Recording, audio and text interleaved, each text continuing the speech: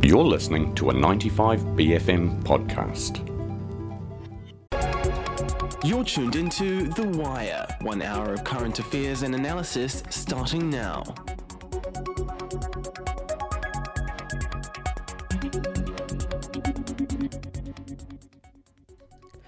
Tēnā koutou katoa, ko Liam Henson toku ingoa, no mai, haere mai, ki te wire mō tēnei rā. Kia ora and welcome to The Wire for Ramare Friday. I'm your host Liam, taking you through The Wire for the 14th of October. E whaaki nei coming up on the show today. I have my regular chat with City Councillor Shane Henderson, chatting about his re-election to the Waitakere Ward seat, the local elections and his goals for this term of council. I've also spoken to Caroline Mareko from NZCTU about the Pacific Pay Gap inquiry and what needs to change about wealth inequality in Aotearoa. We also have a kōrero with the Green Party's Ricardo Menedez March on the government's reopening of the migrant worker and parent visa schemes and some of the issues that they've identified within it.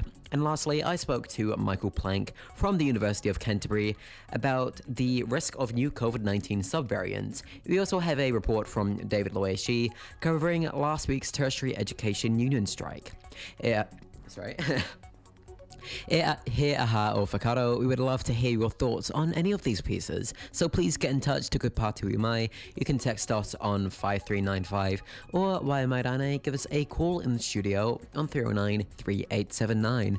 Also after the show, kaua e wareware I ahia ano koutou, te whakanangwaki ene kōrero ano he pakiare roki māranga I te pai tukutuku o Iringa Poho, mai haere ki 95BFM I Rakati.com. You can catch all these stories and more by podcast on the 95BFM website, 95BFM.com.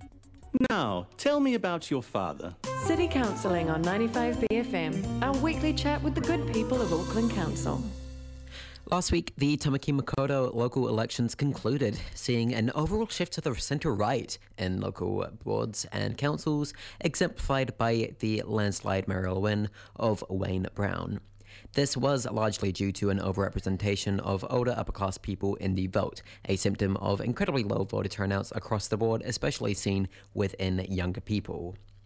Many criticised the accessibility of local election voting, with Minister for Local Democracy, Nania Mahuta, being one of many who didn't receive their papers in the mail.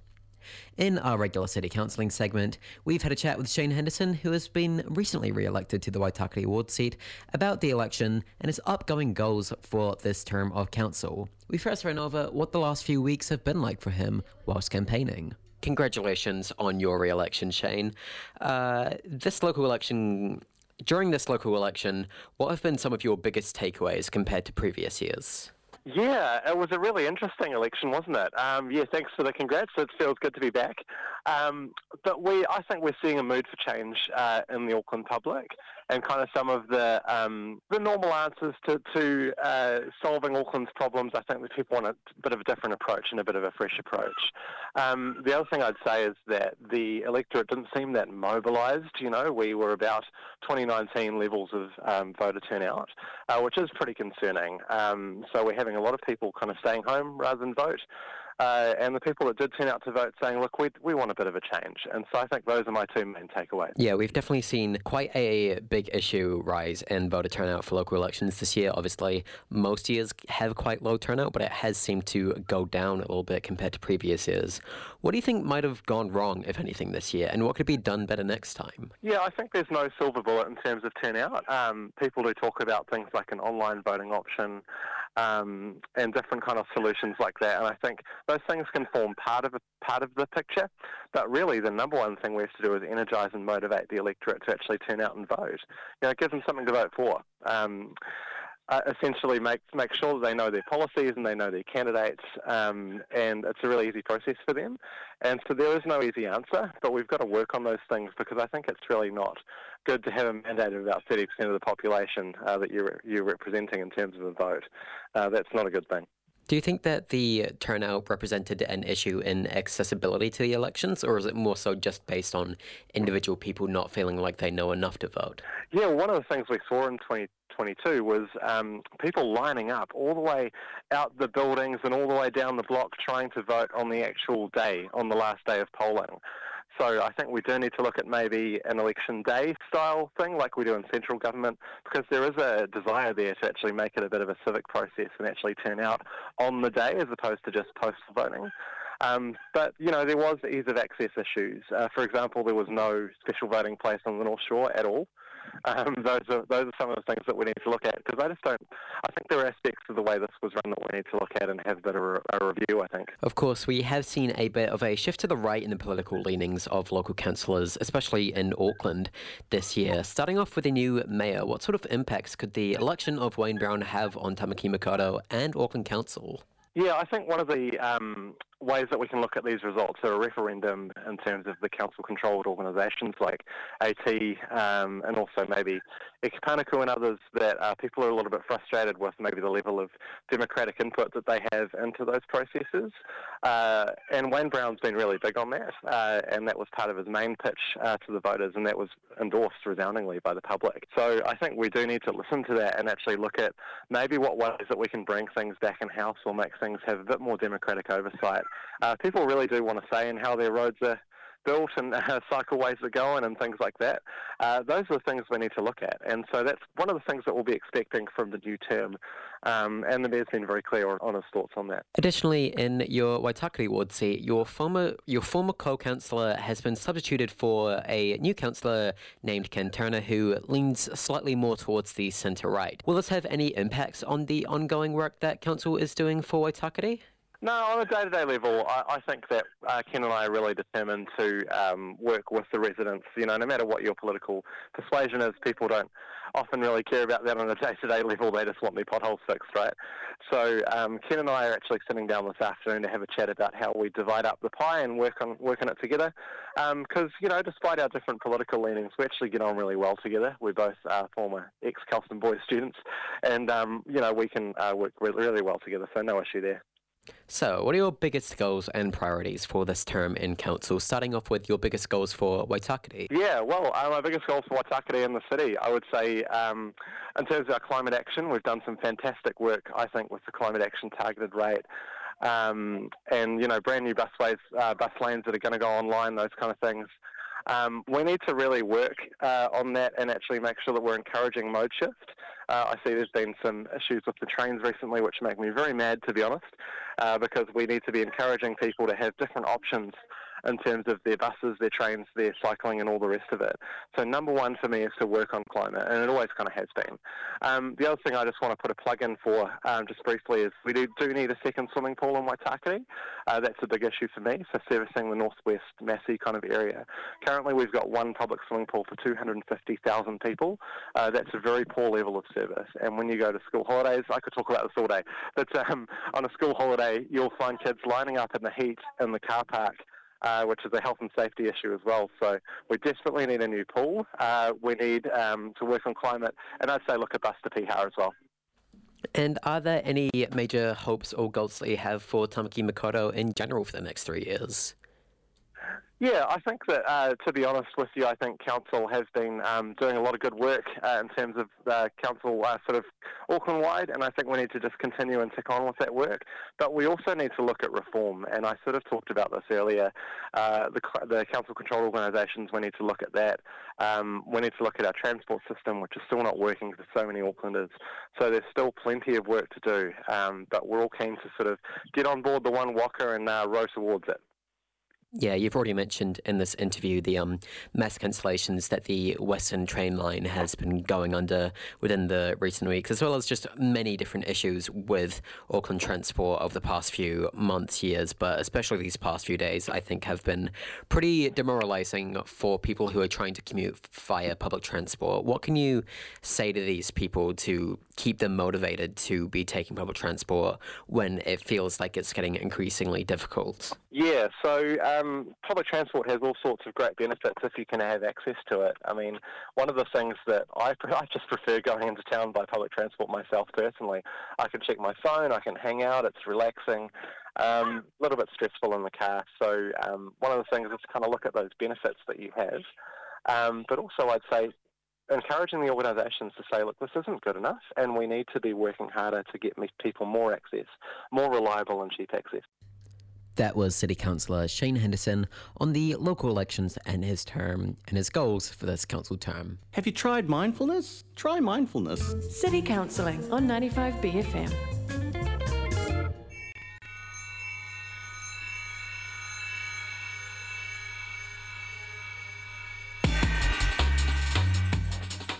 This is Love Is Useless by Amelia, featuring Johnny on the lineup for the upcoming 95BFM Halloween party, which you should totally come along to.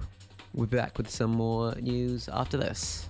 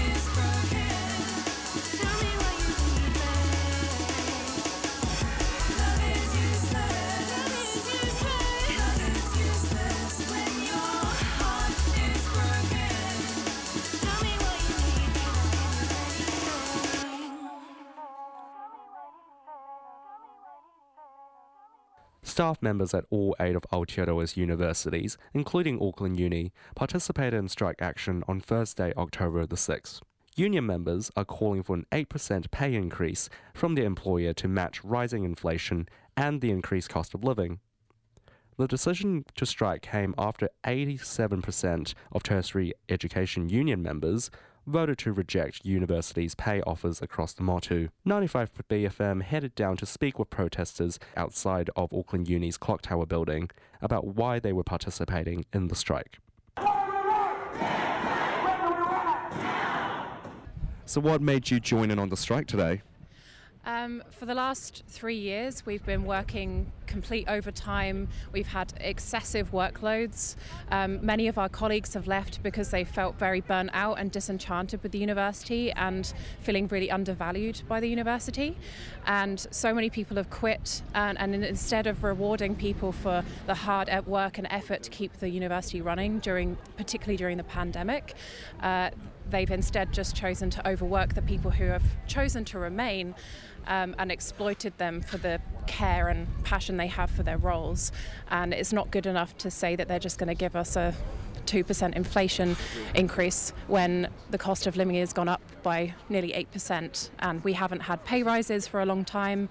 The professional staff haven't had performance reviews for a couple of years, and it's all well and good for the university to email us and say, oh, we appreciate your hard work, but their actions don't speak to that. So we care about what we do. We'd rather not be on strike. We'd rather be working and helping our students and helping our colleagues, but it's about time that we did this. Yeah. Well, I'm the president of the union, so I had to. But if I were only a member, I would have joined as well, because this is something that's very important to staff who are thoroughly professional and have demonstrated to the university their value over the last 3 years during COVID. So it's really important today that we're out on strike and that we've got all our members from the University of Auckland out on strike for a fair pay rise. Right now, the employer is offering us an offer that is effectively a pay cut in real terms, as well as clawbacks on really important terms and conditions. So it's important that we strike today to get the employer to come back to the table and offer us a fair pay rise. That was 95BFM journalist David Liwei Shi chatting to protesters at last week's tertiary education strike. We'll be back after this quick break with a quick tune. What's a 7-letter word for Street Fighter? No idea. I know that tonight at Ponsonby Social Club there's Shay Fu DJ set and Jerem Hall. And tomorrow, Danny Ella, Ruben and Band plus Jenny Smith live, followed by DJs Bobby Brazuka and Jerem Hall. Same old Ponsonby Social Club, 152 Ponsonby Road. For the best in hemp, you gotta keep it green. The hemp store on K Road is what you need. And food and twine, books, clothes, vape supplies, and oil and butter. Drug tasting, aye brother. For the best in hemp, you gotta keep it green. The hemp store on K Road is what you need. Experience the Hemp Store at 253 Karangahape Road. For nationwide delivery, visit hempstore.co.nz or call 0800 Hemp Store. For the best in hemp, you gotta keep it green. The hemp store on K Road is what you need.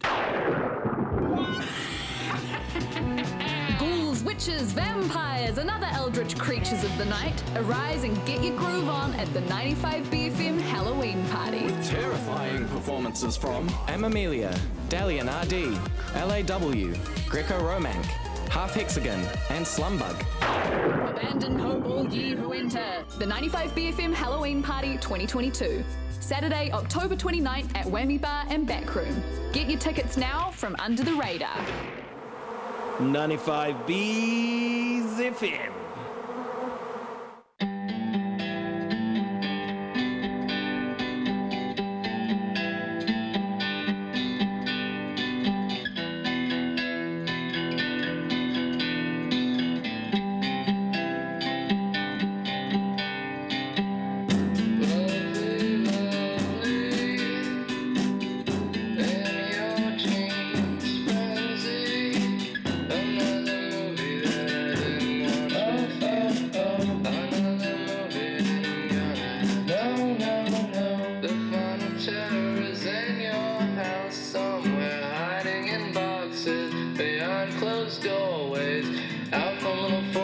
Adjacent to your garage, I've seen its marks at the corner of your eyes.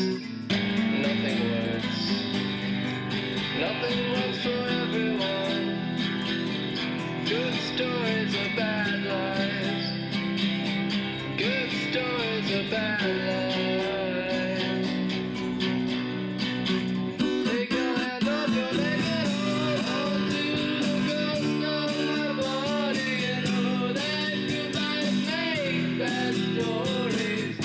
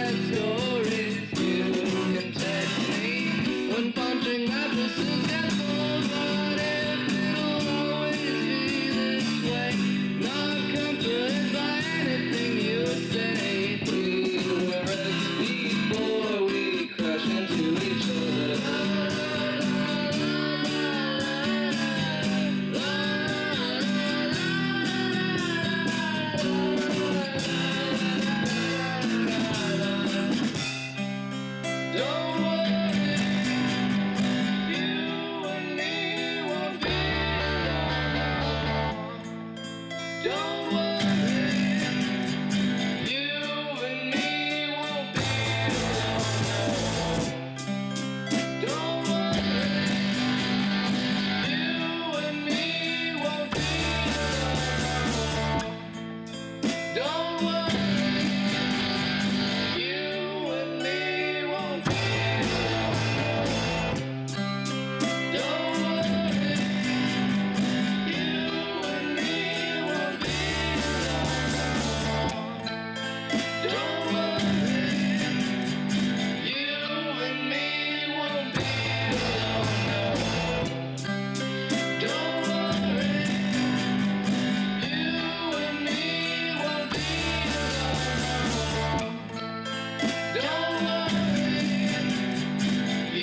and me won't be alone. Don't worry, you and me won't be alone. Don't worry, you and me won't be alone. Don't worry, you and me won't be alone. Don't worry, you and me won't be alone no more. Don't worry, you and me won't be alone no more. Don't worry, you and me won't be alone no more. Why should New Zealanders care so much about this? Because your children will curse you if you don't. A pair of resident visas that have been closed for some time in Aotearoa, New Zealand have been recently reopened. Immigration Minister Michael Wood announced that the skilled migrant category and parent category visas would be soon reopened, allowing people to become residents through their careers or through their children's citizenship. However, various groups have criticised the conditions of entrance, including the Green Party, who've raised concerns about class inequality becoming a part of the system. I spoke to their immigration spokesperson, Ricardo Menedez March, about the current system and what can change.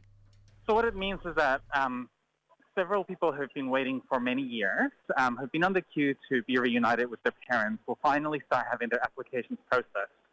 The problem is, though, is that at this rate, it could take another 4 years for some of the families to be reunited. What the government also did was reopen the skilled migrant category, which is a pathway to residency for migrant workers. This will give relief to some workers who have, again, been waiting for a pathway to residency, but with the government having the intention to raise the points to acquire residency, it could potentially lock out some people who have been working on some of the most exploitative industries, such as hospitality and construction. How have these visas changed since they were initially closed at the beginning of the pandemic or earlier? So the key issue with the parent category visa is that it has an income threshold, and what it effectively tells migrant communities is that their parents' worth is determined by how much you earn.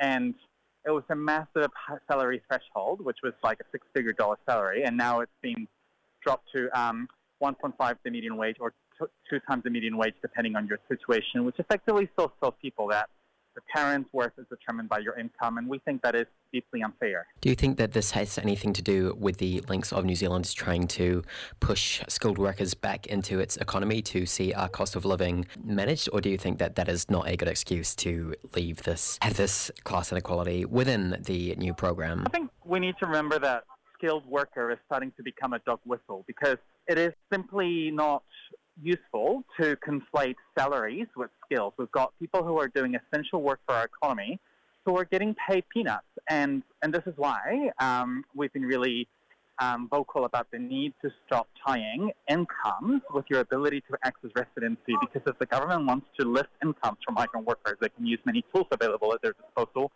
including fair pay agreements, lifting the minimum wage, and decoupling work visas from single employers. A lot of issues regarding migrant workers within the past few years has generally talked about the living conditions that they have to be living underneath when they do get to New Zealand, when they are living in Aotearoa. Do you think that allowing people who are on the lower end of the class spectrum entrance into New Zealand could see this problem become worse if they aren't well off enough to be able to fend for themselves? Well, what we could end up with is a guest worker scheme, which effectively means many workers who are in some of our most precarious industries, such as horticulture, hospitality and construction will be able to be let in, but they will never have a pathway to residency, effectively keeping them at the mercy of exploitative employers. And this is why we don't think, again, that tying residency pathways to incomes is useful, because it will result in more people being trapped in exploitative situations. So what exactly are the Greens calling for in response to these issues? So we're calling for the government to drop the income threshold for people to be able to bring their parents. We think a ballot system would be fair, and I think the government needs to recognise the contributions that parents bring to their communities, including in cultures where there's intergenerational households. Equally, we do think that the government could reimagine its immigration system to put workers' rights at the forefront instead of just talking about meeting the needs of businesses. Another issue that the Greens have highlighted is the need for migrants to perhaps bring in voting laws. Do you think that this is still a necessary thing to call for? Well, I mean, the problem is that local body elections have been run by private companies, and these private companies haven't been diligent in ensuring that people's eligibility for voting is respected. So we've had new residents getting turned away because these private companies got the eligibility criteria wrong. The solution to this is to get the Electoral Commission to run our local body elections instead of contracting these services, which are essential to a well-functioning democracy, to private companies. That was Green Party immigration spokesperson Ricardo Menedez March chatting about the reopening of the migrant worker and parent visas. We'll be back after the break. 95 BFM presents Troy Kingi and the Promises live at the Power Station, October 14th. She was born in Manhattan in 1984. Celebrating the release of the 6th album in his 10-10-10 series, The Year of the Rat Bags and their musty theme songs, finds Kingi jumping in the DeLorean and taking us back to the big synths and bad hair of 1984. Been looking so high, but it's so low. Troy Kingi and the Promises, Friday, October 14th at the Power Station. Tickets on sale now from Ticketmaster. Show Me Shorts, New Zealand's premier short film festival, is coming to cyberspace. That's right, 6 programs of fantastic short films, from whānau-friendly to horror, available to watch from the comfort of your own home, or workplace, or school, or tent, or car, I guess, if you're parked up, down the shed maybe, at the beach. Where was I? Oh, yeah, sorry, I missed that, yeah. Right, Show Me Shorts on demand, perfect for people with short attention spans. Find out more at showmeshorts.co.nz. Hot rubber on cement, baby, that's what it's all about. Your foot on the pedal, the wind in your helmet, ding, ding, ding went the bell. The Bike Report, keeping you up to date on Auckland's glorious cycleways. Every weekday alternating breakfast and drive. Crank those knee pads, Angel Pie. The Bike Report on 95 BFM, thanks to Bike Auckland. Celebrate Biketober. Go to bikeauckland.org.nz.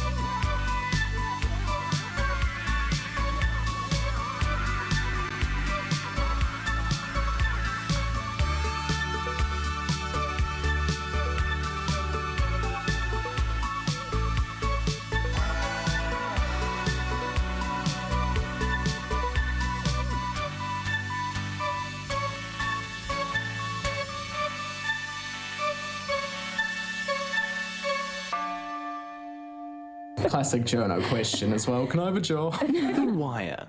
The New Zealand Council of Trade Unions and the Human Rights Commission have recently made recommendations to the government on how to minimise the Pacific pay gap. This came due to a report into the systemic gap seen between Pākehā men and minority groups in their incomes. The groups have called for urgent pay transparency legislation to be put in place, as well as changes to the living wage and minimum wage, as well as implementing protective measures. To learn more, I spoke to NZCTU's Caroline Mareko about what they're calling for and why it's important.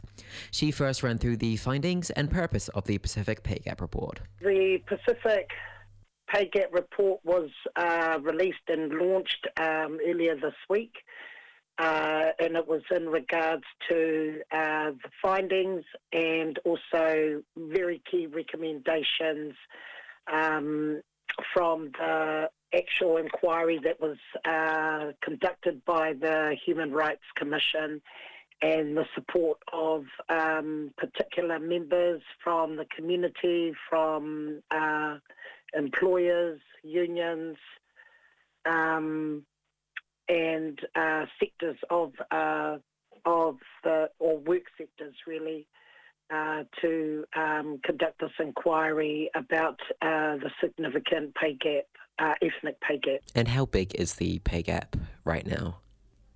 Quite significant. It has been for some time. The EEO, Human Rights Commissioner, Saunoma Li'i Karanina Sumel, had indicated with a slide shown at the launch in regards to the pay gap between Pākehā men and Pacific men and Pākehā men and Pacific women. The median hourly earnings between a Pacific man and a Pākehā man is 18.8%.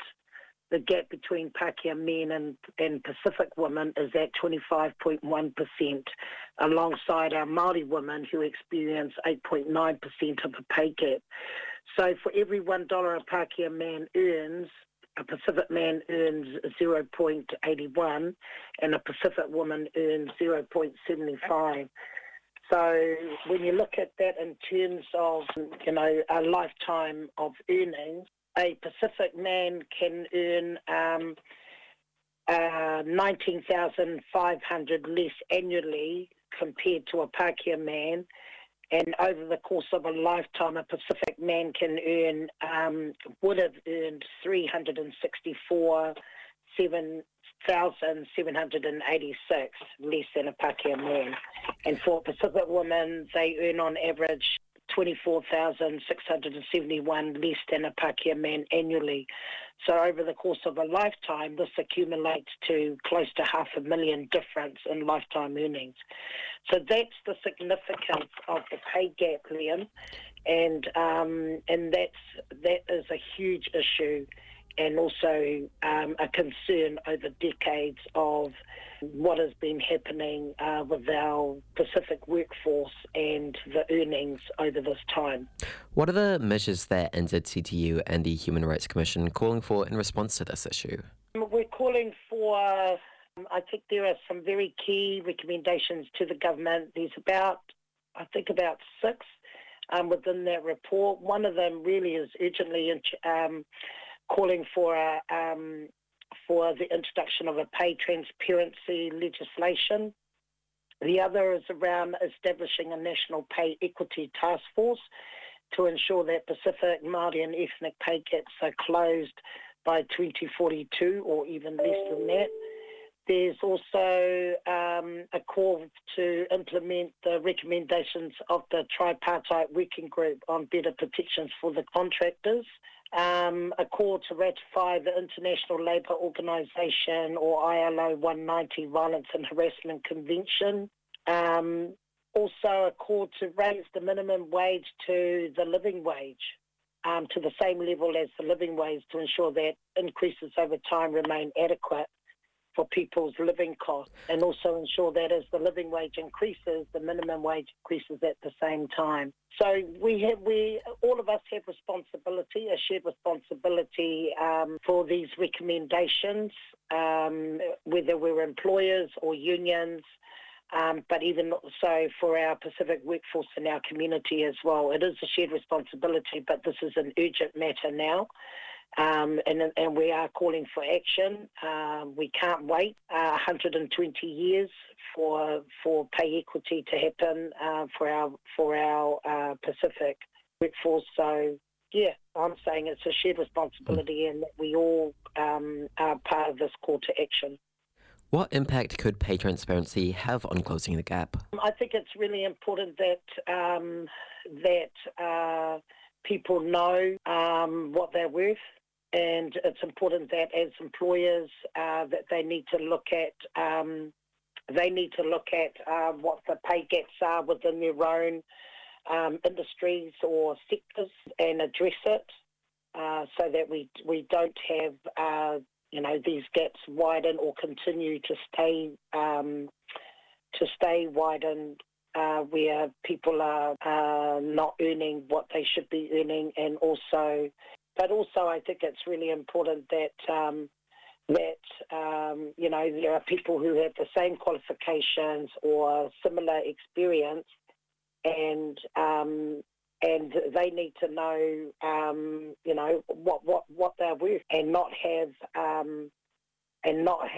pay gaps hidden, causing issues within the workplace and also with management and with employers as well. What role does the government play in seeing the Pacific pay gap minimised? I think it's the government listening to this report that has come out. I mean, this is nothing new. We've known this. But what's great about this is that the Human Rights Commission has put out this report, and basically this report has drawn a line in the sand or put a stake in the ground to say, hey, this has got to stop. This is evidence.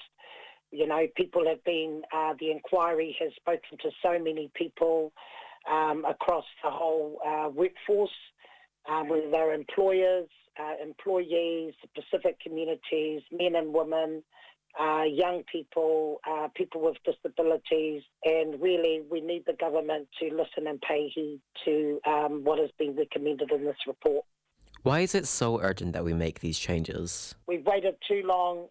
We've been asking for this for many years, and we're just really thankful that the Human Rights Commission took the call for action from our Pacific communities to do this inquiry. Like I said, this is what they've brought up is not new, but what it does is it supports us to forge forward to close the gaps and to make it known not only to the government but also to our communities, to our employers, and to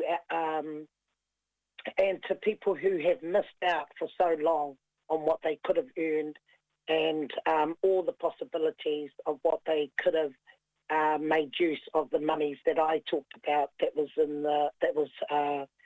highlighted in terms of the showing what the difference was between Pacific men, Pacific women, and Pākehā men. I just don't want this report to be shelved. I think it's really important that we take this report seriously and the recommendations that have been made, and that, like I said, this is a shared responsibility. All of us have to work together to make these recommendations happen and to do the best that we can. I think it's been a long time coming. This is, as Sauno Mali has said, this is a human right, and we all support that this is a human right issue. That was the New Zealand Council of Trade Unions, Caroline Mareko, on the Pacific pay gap. We'll be back after this quick tune. Actually, a couple of quick tunes. First up, we have Homewrecker by Vera Ellen.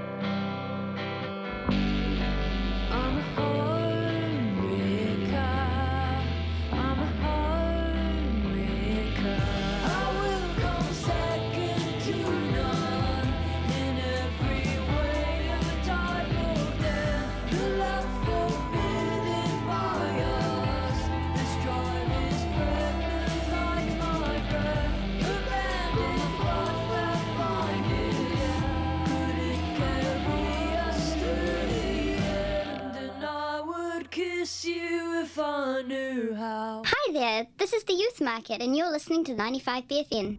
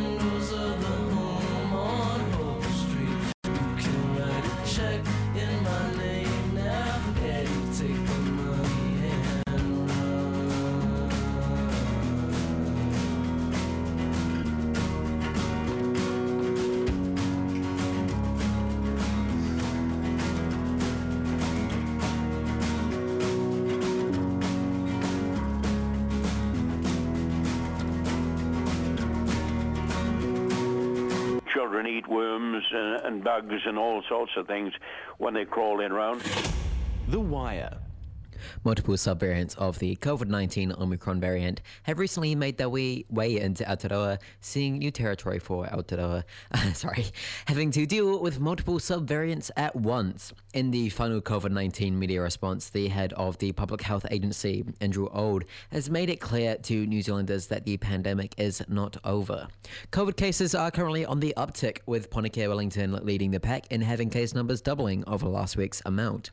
To learn more about the next few months of the pandemic, I spoke to Michael Plank from the University of Canterbury about the current new wave. Yeah, well, certainly cases have been trending upwards in the last couple of weeks, and it's early days, but I think it is looking increasingly likely that we are at the start of a new wave, and with new variants coming into the country that are able to spread more quickly, that will contribute to a wave. Is this a new development, or have health experts been expecting a new variant for a while? No, I think it is something that is expected. The virus will continue to evolve to bypass the immunity that builds up in the population. So we're in a cycle really where the wave recedes once that immunity accumulates to a certain level. But what happens is over time that immunity wanes and a new variant will come along, and that allows the cycle to begin again. What's been interesting recently is the fact that due to international borders being open, we're obviously having a lot more people coming inside of the country, which has also brought in a bunch of new variants rather than just having one specific subvariant like we have earlier in this year with the many waves that we've had so far in 2022. What difference does having multiple subvariants of COVID-19 have compared to having just one? Well, this is a bit of a new situation around the world, really. Previously, most of the waves of COVID that we've had have primarily been driven by a single variant. whereas now most countries have got a mix of different variants that are all contributing at different amounts, but together are able to cause a wave, or appear to be able to cause a wave. And really the situation in New Zealand is reflecting that.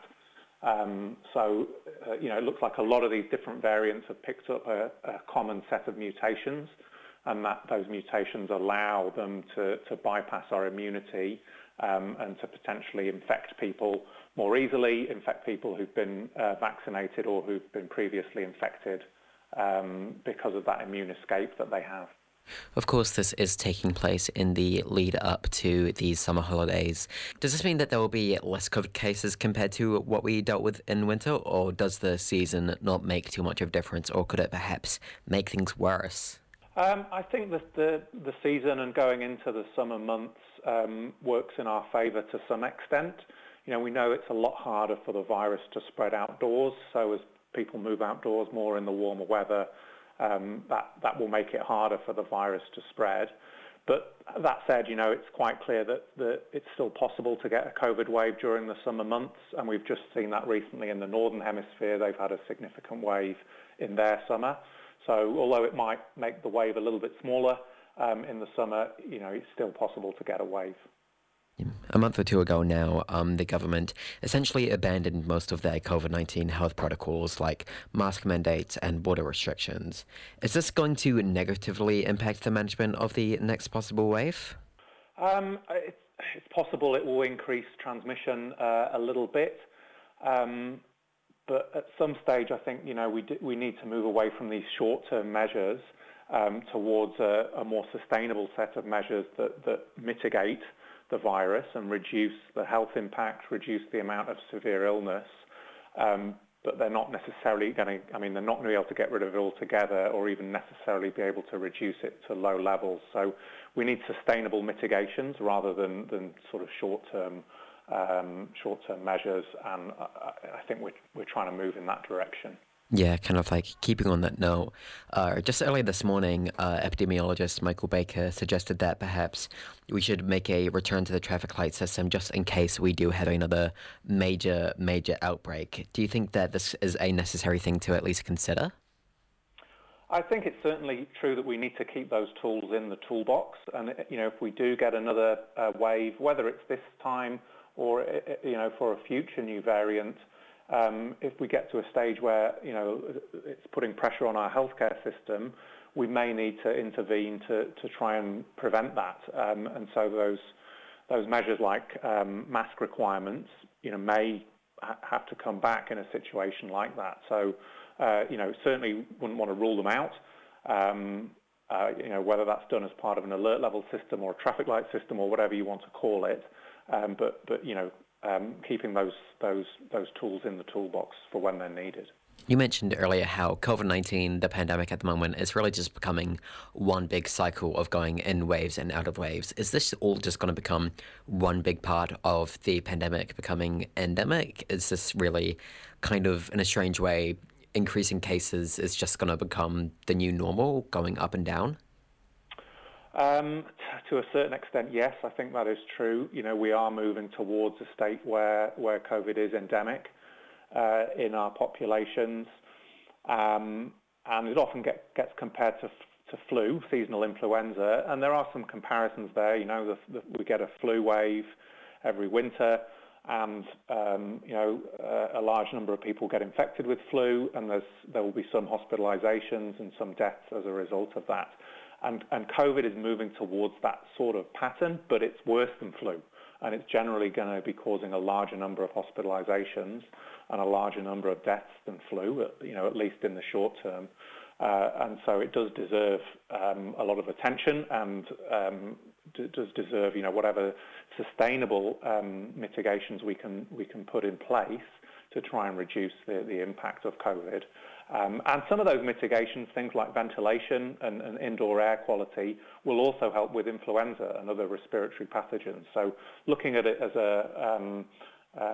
one of a number of infectious diseases and thinking about what the right public health response is, I think is the way to tackle it.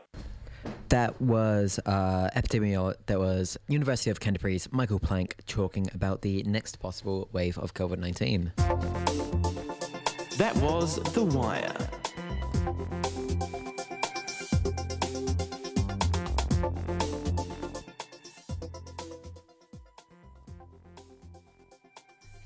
Ko ere te hōtaka katoa mō tēnei wiki, nai te mihi kia koutou katoa, I kōrero mai ki awa mō tēnei rā. And that is a wrap on the Friday Wire. Thank you to those who spoke with us today. City Councillor Shane Henderson, Caroline Mareko from NZCTU, the Green Party's Ricardo Menedez March, Michael Plank from the University of Canterbury, and thanks as well to BFM reporter David Liwei Shi, who covered last week's tertiary education union strike. Nei rā hoki te mihi kia koutou e whakaranga ana. Thank you for tuning in. If you missed anything, all of those interviews will be podcasted on 95bfm.com. Ka hoki mai te moto te Aotearoa. Next up is Land of the Good Groove. You're listening to 95BFM.